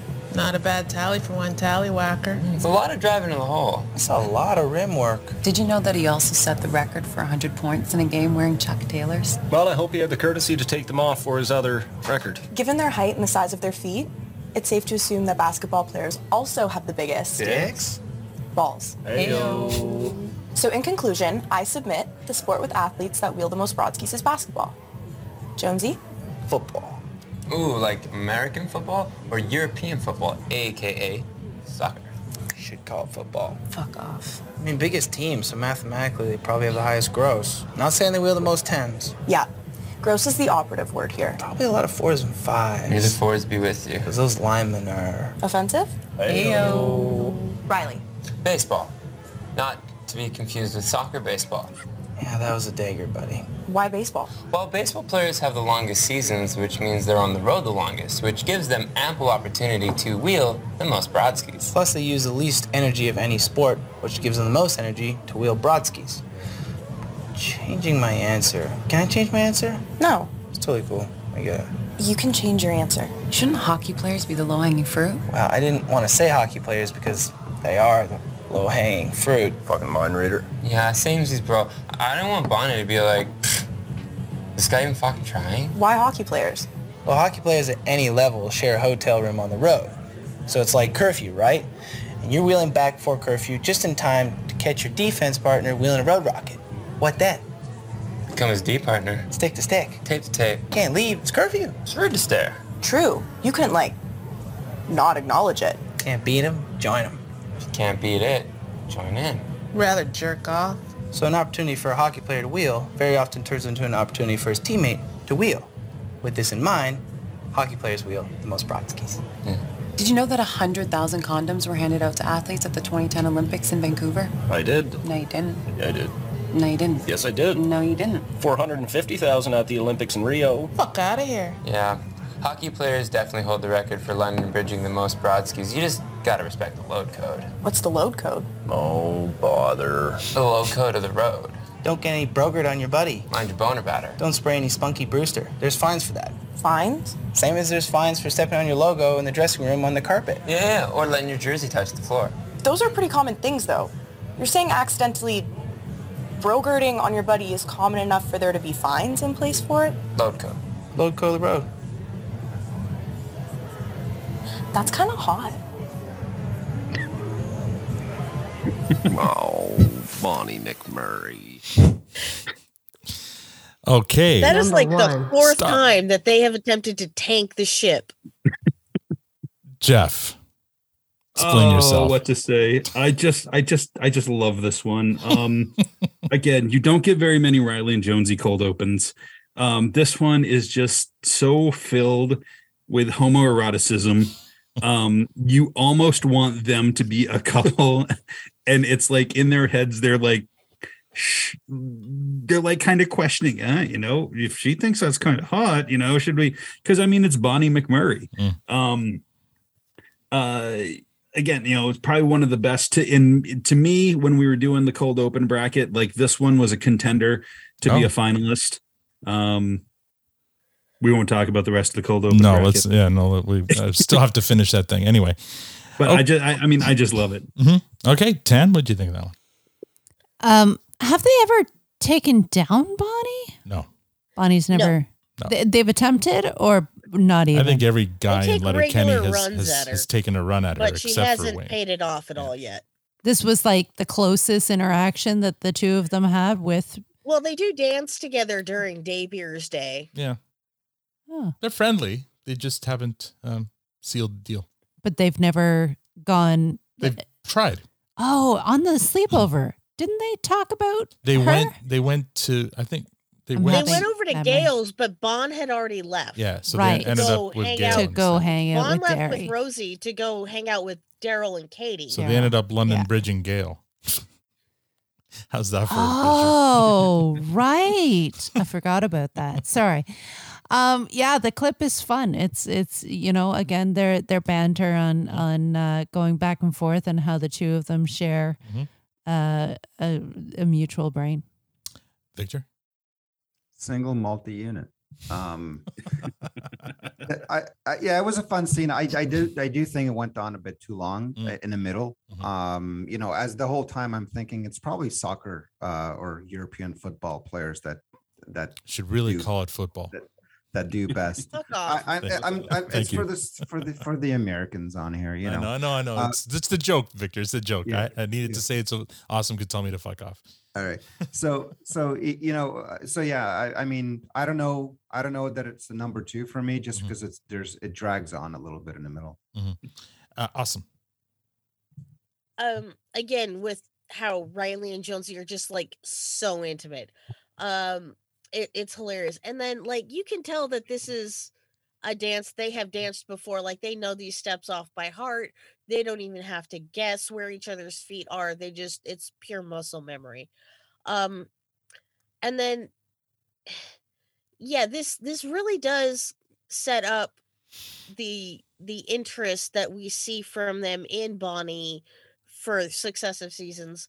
And again, Jared and Jacob try so hard to like torpedo the Wayne and Bonnie ship over and over and over, and people still don't get the fucking clue. But here it is again. Just in case you missed it, he's not into it. All right, let's move on to clip number 1.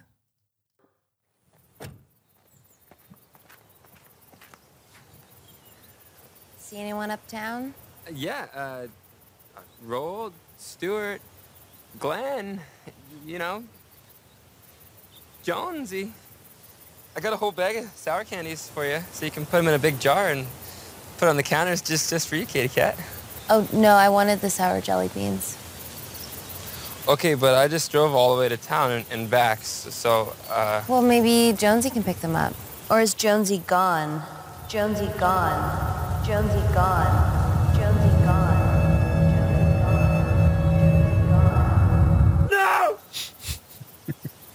No! No? No. I'll go get them.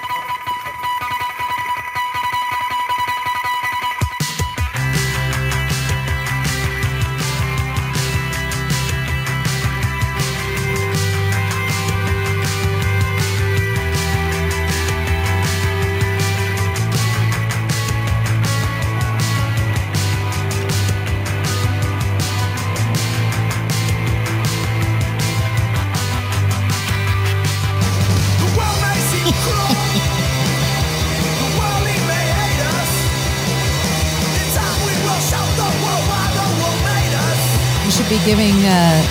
I should be explaining what's happening, I guess. It's too late. We'll let it play.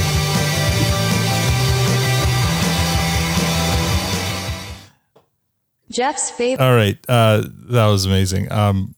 Before we get to you, Jeff, we'll just explain what happened there.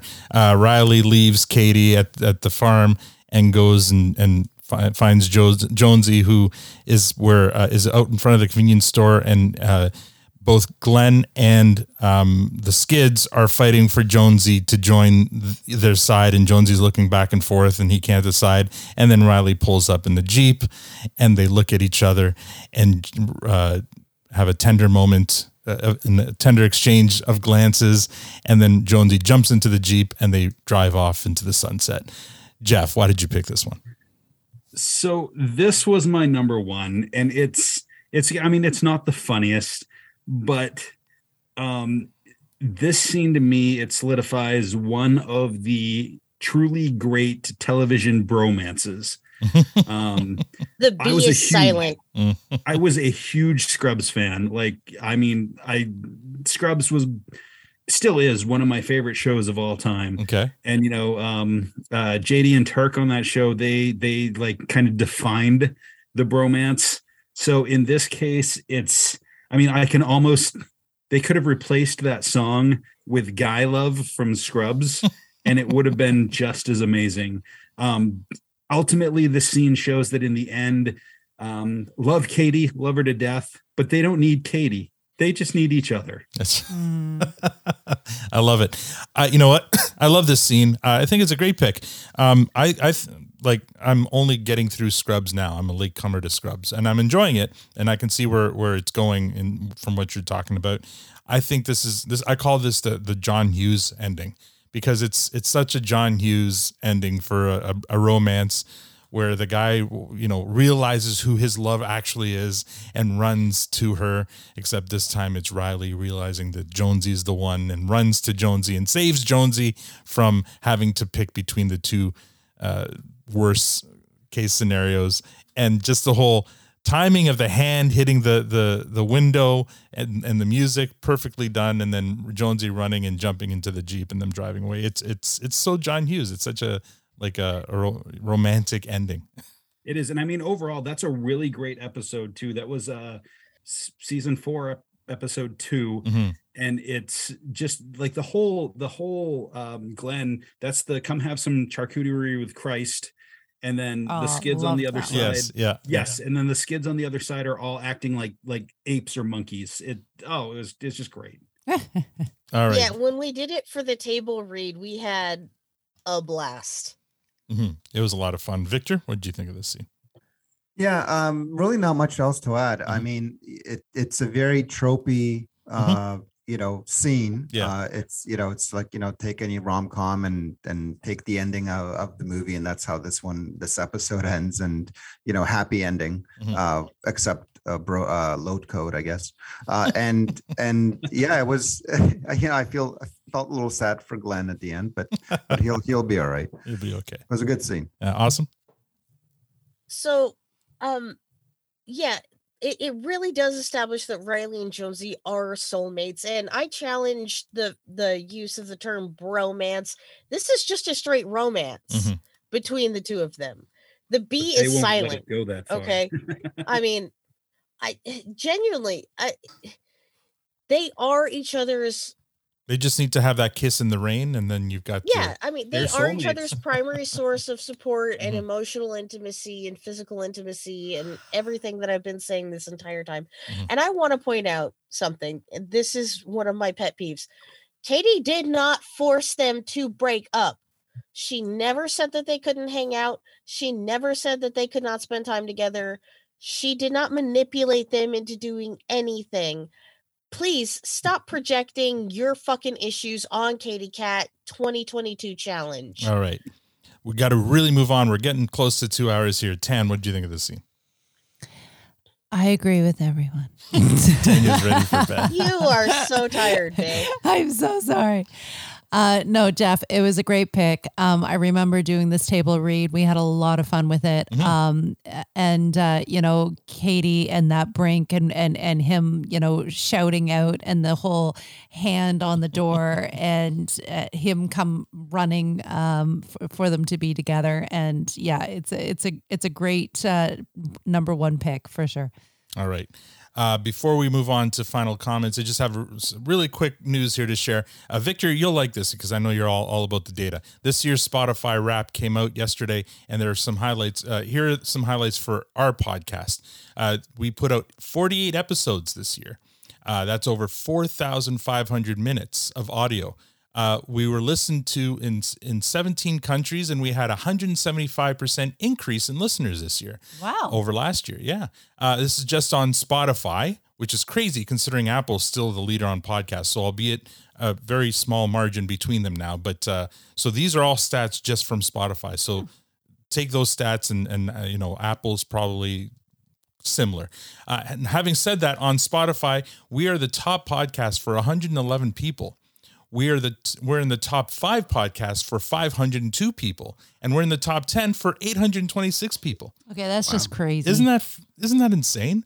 Yeah. It's just Spotify. That's 800 insane people. And yeah, and again, this is just Spotify. So who knows how many people listen on Apple or other services?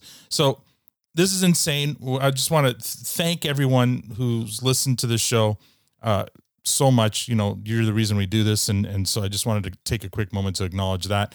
Victor, can you guess what our most listened to episode was this year? Oh, this year, my goodness. I would maybe I would say the finale, the finale, the Shoresy finale. You're close. Tanya, I'd ask you, but you're looking at my script. Jeff, actually, I didn't look at your script. Can I still guess? Go ahead. I would say the first Shoresy. You're looking at my script. No, I didn't.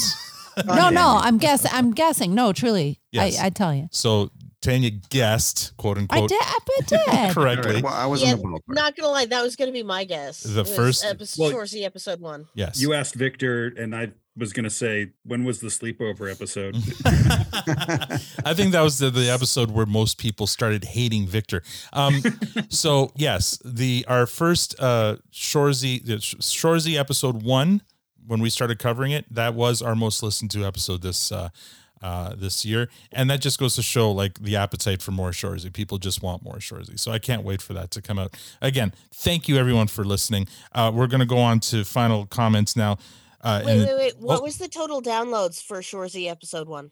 Oh, I don't have that number offhand, but it's up there overall. Like compared to our other episodes, it's one of the higher ranking episodes. So overall, and it's only been up since when did we start? July that we started reviewing? June or July? No, it was June. Yeah. Because it came out in the US on 27 May. Yeah, I mean, obviously, our episode 1 of Letterkenny is still our most listened and downloaded episode, but it's also had 2 years to gain all those numbers. Shorzy has not almost caught up to it, but it's up in our top 10 episodes in the short time that we've been doing this. So it goes to show you, just the appetite for Shorzy content. So, final comments, Jeff, you killed it. Thank you so much. You did a great job. Loved, and I agree with your number 1. So, there you go. Thank you for being a listener and a supporter. And we look forward to season 11's coming up. And I believe you're going to get an episode for season 11. So looking forward to having you back, bud. Tan? Thank you so much, Jeff, for putting in all that time and making your lists and checking them twice. I don't know why I said that. It's Christmas. It's Christmas. It's a lot of work to put these things together, and we do appreciate it. I appreciate it. I think it's really cool to have these deep dives on the characters and to really appreciate what each and every one of them brings. So thank you so much for shining a spotlight on these two. Yeah, Victor. Yes, ditto, Jeff. You put in the work. I can't imagine putting in that kind of work between, doing the day job that I do and stuff like that. So really, really appreciate it. Awesome. You did a great Matt this week. Great character acting, I guess. Did I give you enough shit? That. Do you feel properly razzed? Yeah, not really. I feel like there's probably more room for that, but that's okay. It was, it was a long enough episode this time. So, more for future. I'm taking this feedback on board. I'm making notes. Good job. Yes, thank you. Awesome. You did a great job. Awesome. I'd say you did an awesome job, but that would be redundant. Oh, but thank you. Always great to be here. Thanks for inviting me on to Pinch Hit. Always happy to help out. Jeff, great picks, every single one of them, completely solid. Still disappointed with the lack of the gym scene from Bush Party season, just because that whole dialogue about Tilly's and Donnie Brooks is peak, and I think it shows a lot of what Reilly and Jonesy's thought processes are. But that aside, great job, good picks. Thanks for coming out. Jeff, go ahead. Thank you for having me. I mean, this was fun. It wasn't a chore at all. I mean, I usually start my day with a couple of episodes of Letterkenny going on in the background, and the only difference was this time around I had my phone out whenever Reilly and Jonesy were on screen. I was making little notes. Awesome, to be honest. I think that scene was definitely in my top 40 whatever I had, and I think I had cut it down. It might have been number 14 when I got down to it. So there were just some tough cuts that I made, and it's fun. This wasn't a chore at all, and I'm thankful for you guys having me on. I'm glad that you feel that it went well, because I was just a bundle of nerves. I don't want to fuck this up. Don't fuck it up. You did not fuck it up, bud. You did a great job. And you know what? It just leaves room for a part 2 if we need to. Let's play tonight off. Jeff, you got to pick the song, and I think it's the perfect pick for tonight. And Tanya's going to love it because this is her jam. This one's called Twilight Zone by 2 Unlimited. Twilight Zone. That was going to be Avenged Sevenfold. Tanya's about to get on a speaker and dancing.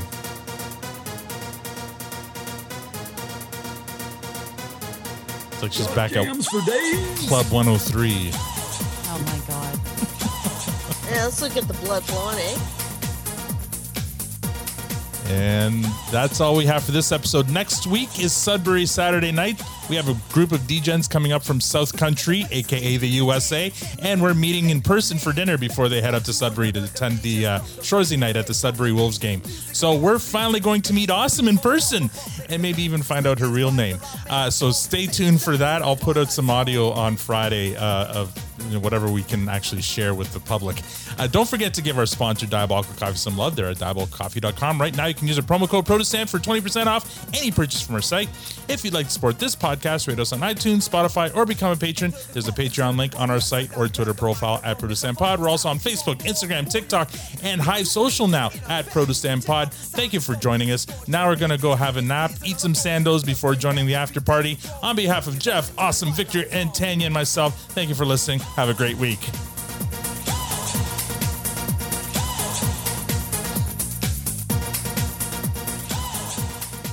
Doc Jams for days.